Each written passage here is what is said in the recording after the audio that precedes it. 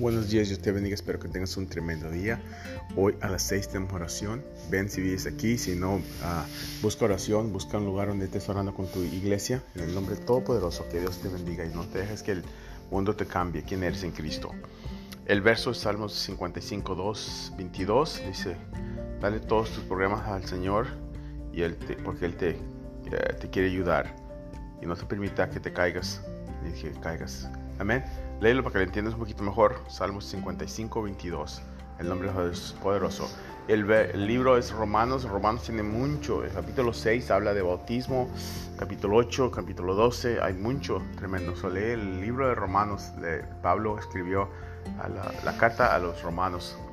Léelo para que lo entiendas y sigue creciendo en las cosas del Señor. En el nombre de Jesús. Amén.